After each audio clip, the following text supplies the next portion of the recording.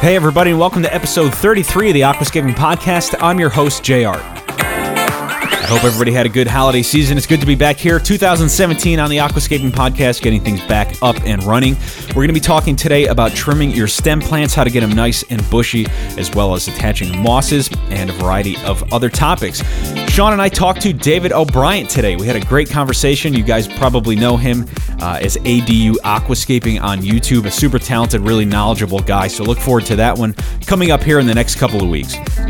Before the break, I spoke with George Farmer, a.k.a. the Aquascaper, one of the best-known aquascapers out there, and he agreed to answer some questions from our audience here on the show. So if you have a question for George Farmer, send in your audio or video file to aquascapingpodcast@gmail.com for your chance to have it played on the show and answered directly by George Farmer.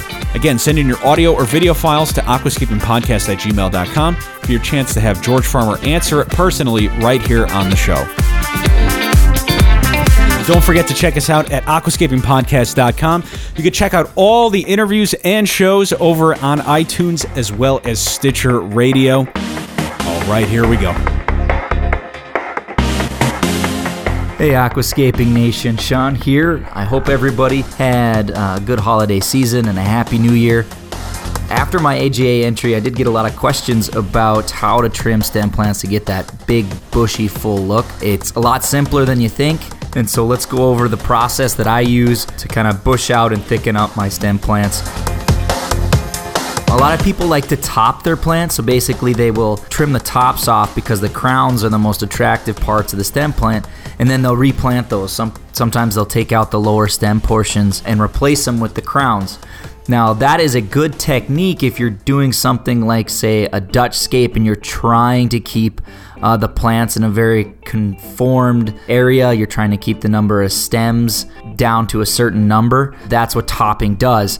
Now, one thing that topping does in, say, a nature aquarium scape is it makes things look young. You think about it, mature scapes don't have those kind of single long stems coming up. And so when you're topping, especially in a nature scape, it's going to start to make that scape look young, look new, which if you know that, of course, you can use that to provide that young, new look. But if you want that branching out, that really bushy look, you're going to need to trim, and you're going to need to let the plants grow out and trim again. So I'll just go through it. So first off, after planting, so step one, I just let the stems grow out, and I let them kind of get established, get healthy before I give them a good trim.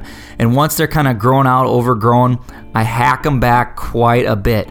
So I will cut them down below the level considerably from where I want the bush to be formed eventually. The next thing I do is after they grow out from there, they're going to grow a little ways past where I want the bush to be formed. And so then I'll do kind of just a broad trim, rough shaping trim. And then I'll give it another 3 to 4 weeks, which is usually what it takes for most stems to get overgrown and get past the point where they need it.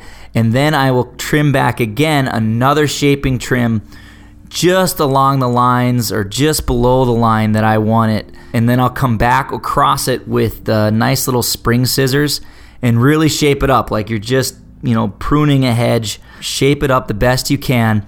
And then in a couple weeks, you'll have all those new buds growing out, and the bush will take the shape that you had been forming it towards with the previous few trims. So the madness continues. I ended up ordering another rimless aquarium over the break, this time a 7-gallon or roughly 26-liter cube, and that should be in early next week. So I can't wait to get that up and running. I love the square aspect ratio. I think it's really pleasing on the eye, but I've been running through some mental gymnastics trying to figure out what kind of equipment should I use. And the big question, should it be high-tech or low-tech, meaning am I going to run pressurized CO2? And having run it before and running it right now on my 60 centimeter, I know the benefits of it, so I think I have to kind of go with that. And I was talking with Sean earlier in the week about multiple tank syndrome and how that leads to multiple CO2 regulator syndrome, which can become pretty expensive. But luckily, when I was researching, in the beginning, I ended up settling with a Greenleaf Aquarium CO2 regulator. And the best thing about this is I can add for under $100 what they call a manifold block, and I could run a completely independent CO2 line on its own needle valve, so I could control separate bubble rates on different systems, off of the same CO2 regulator and cylinder. So I don't have to go out and buy an entirely new setup just to have another high-tech system. So if you're out there thinking about what CO2 regulator to get and you're going to plan on having multiple systems, which if you're like any of us in the hobby, at some point you're going to want to run multiple tanks, check out Greenleaf Aquarium. They're right here in the US. I'm not affiliated with them whatsoever. They don't advertise or anything like that. This is just from my own personal experience. It's been working out really great so far.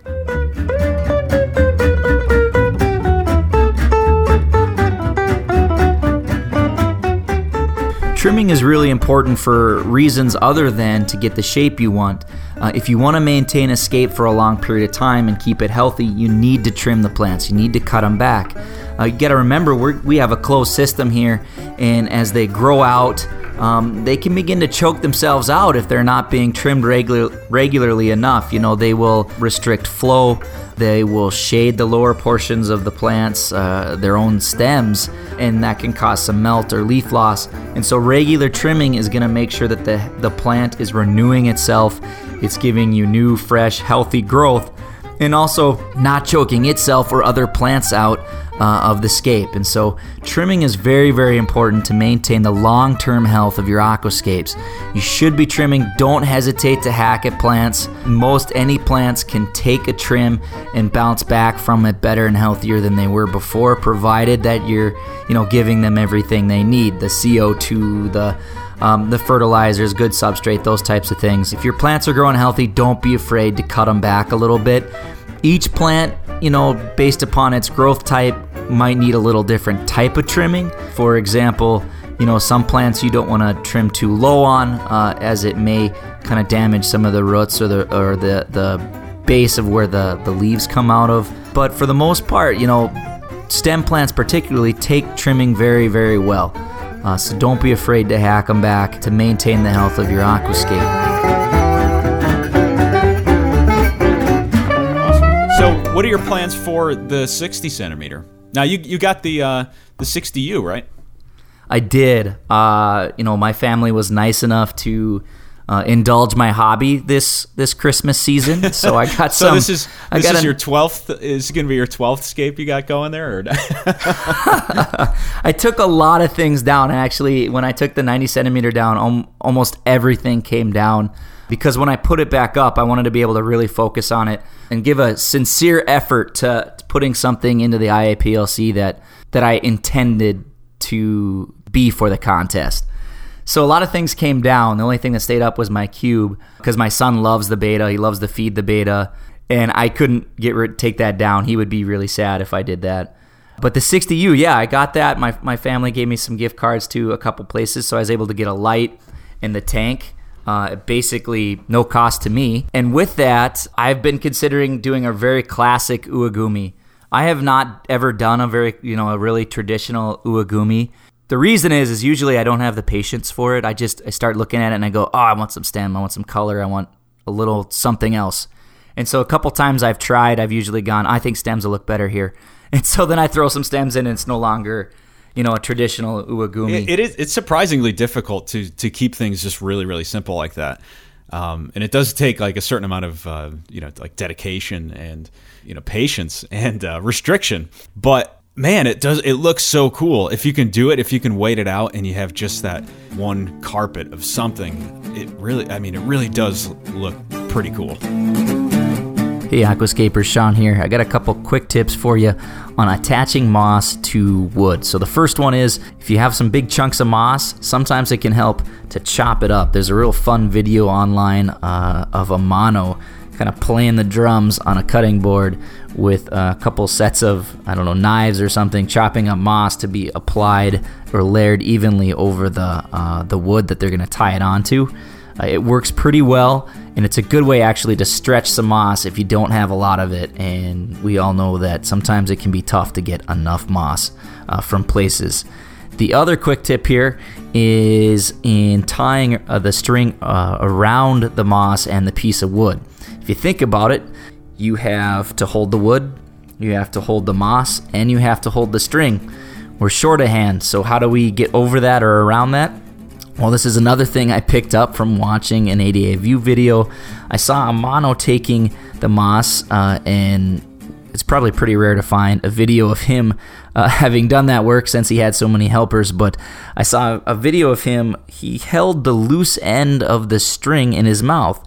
So then he had one hand to manipulate the wood and another hand to wrap the string around the wood and the moss. And so that works really well. It's a great way to secure kind of everything you need to hold on to while you tie off the moss. A lot of people also use super glue to attach moss. I like that for things like Anubias, Java ferns, other epiphytes, buse, and it does work for mosses. Unfortunately, with some mosses, especially more sensitive ones, thinner ones, that cyanoacrylate, which is the type of super glue you should be using. Don't use just your common household super glue. Make sure it is cyanoacrylate. But that can kind of it can be really, really sticky when you're using moss, and it can kind of, I guess, suffocate it. It can coat it pretty thoroughly. It works great for ficedins, though, but I haven't liked using it that way with things like Christmas moss. So anyways, that is my little spiel there. A couple tips about attaching moss to driftwood. I keep telling myself, this is it. I already have 2 aquariums right now sitting downstairs that I have to get rid of because I just ended up with too many. And my mistake was going with those rimmed aquariums, thinking, it's all right, it'll be okay. And here we are, like not even 6 months later, and those things are already going out the door. So, yep. I was there. I was using my old 20, and then I had an old ugly 37-gallon tall was my first high-tech aquascape, and that is like the absolutely worst dimensions ever. I mean, it's worse than a 55-gallon, I swear. It's just tall, it's skinny. It was horrible to scape in, and so that thing lasted for like one scape, and I was like, I can't do this again. This is gone. I think I put more than one scape in there because I was eager to get better, but it was bad. It was so bad. I wasted so much money on that hunk of junk. It's hard not to waste money, I think, even if you plan it out. And I mean, I consider myself like a researcher. I kind of look into things, what should I get, what should I not get, and I still do it. So I think it's just part of the game. I have stories that I'm embarrassed to share about wasting money, so I don't even want to say them out loud to anybody because they were just dumb ideas. All right, I'm going to wrap up the show here. Thanks again for joining us here on the Aquascaping Podcast. I'm your host, JR. Don't forget to send in those audio questions for George Farmer right to aquascapingpodcast@gmail.com. You can check out all the interviews and shows at aquascapingpodcast.com or on iTunes and Stitcher Radio. Thanks a lot, everybody. Have a good week, and we'll see you next time.